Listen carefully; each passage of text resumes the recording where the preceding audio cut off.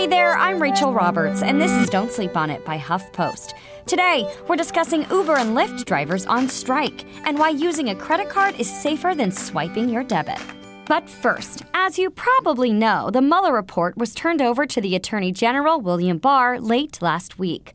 Barr then told Congress on Sunday that he and Deputy Attorney General Rod Rosenstein had concluded that the evidence Robert Mueller developed during his special counsel investigation, quote, is not sufficient to establish that President Donald Trump committed obstruction of justice. This has exploded with calls for Barr to testify from Democrats, pushes for a potential subpoena for the report itself, and full exoneration claims from overjoyed Republicans. But there's something you may not know. What Barr's letter doesn't mention is that less than a year ago, he'd criticized Mueller's focus on obstruction of justice in an unsolicited 19-page memo to Justice Department officials. This was before he was sworn in as Attorney General last month. Barr's June 2018 memo to his now subordinates, Rosenstein and Steve Engel, the Assistant Attorney General for the Office of Legal Counsel, makes clear the Attorney General has a very narrow view of what counts as obstruction. Barr wrote in the 2018 memo, quote, Mueller's core premise that the president acts corruptly if he attempts to influence a proceeding in which his own conduct is being scrutinized is untenable, unquote. Barr said that the president would not be transgressing any legal limitation if he exercised his, quote, supervisory authority over cases dealing with his own interests. Barr argued, quote, it may be in some cases politically unwise, but it's not a crime, unquote. Barr continued, quote, the practical implications of Mueller's approach, especially in light of its shapeless concept of obstruction, are astounding, unquote. House Judiciary Committee Chairman Jerry Nadler has called out Barr's history of criticizing the Mueller probe and said in reference to Barr's obstruction call that the country, quote, cannot simply rely on what may be a hasty, partisan interpretation of the facts, unquote. And drivers are putting their foot down when it comes to ride-hailing wages. Drivers for companies Uber and Lyft went on strike in Los Angeles on Monday, demanding higher pay. After Uber cut its drivers' pay by about 25% earlier this month, members of the driver-led group Rideshare Drivers United decided to strike for 25 hours, from midnight Monday through 1 a.m. Tuesday, to demand that their previous pay be reinstated and to ask for a minimum hourly wage. The Los Angeles Times reported that earlier this month, Uber cut the per-mile rate for drivers in LA and parts of Orange County from 80 cents to 60 cents per mile. While the exact number of drivers that participated in the strike on Monday is unclear, there are about 3,000 members in Rideshare Drivers United's LA-based group. As part of the strike, the group asked drivers to turn off their apps on Monday and for riders not to use Uber or Lyft services all day.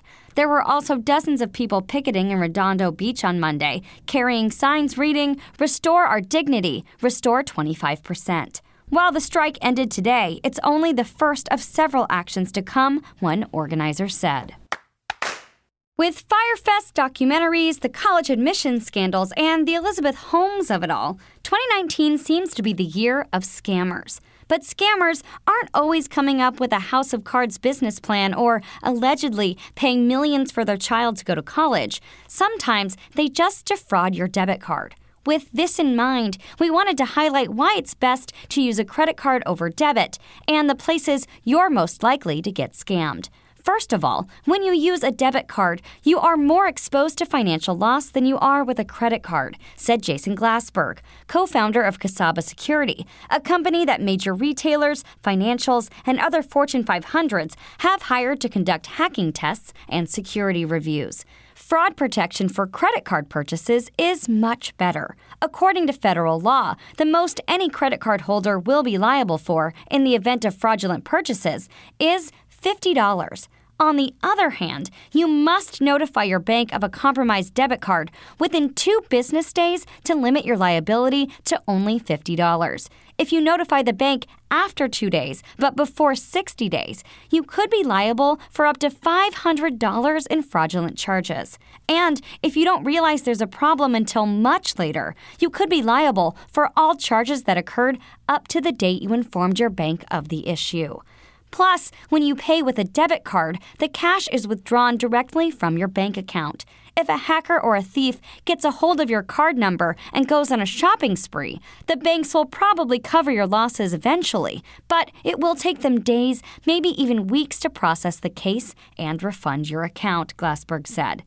That all said, it might not be realistic for everyone to spend exclusively on a credit card or with cash. So if you do use your debit card every now and then, avoid these places that are especially risky to swipe.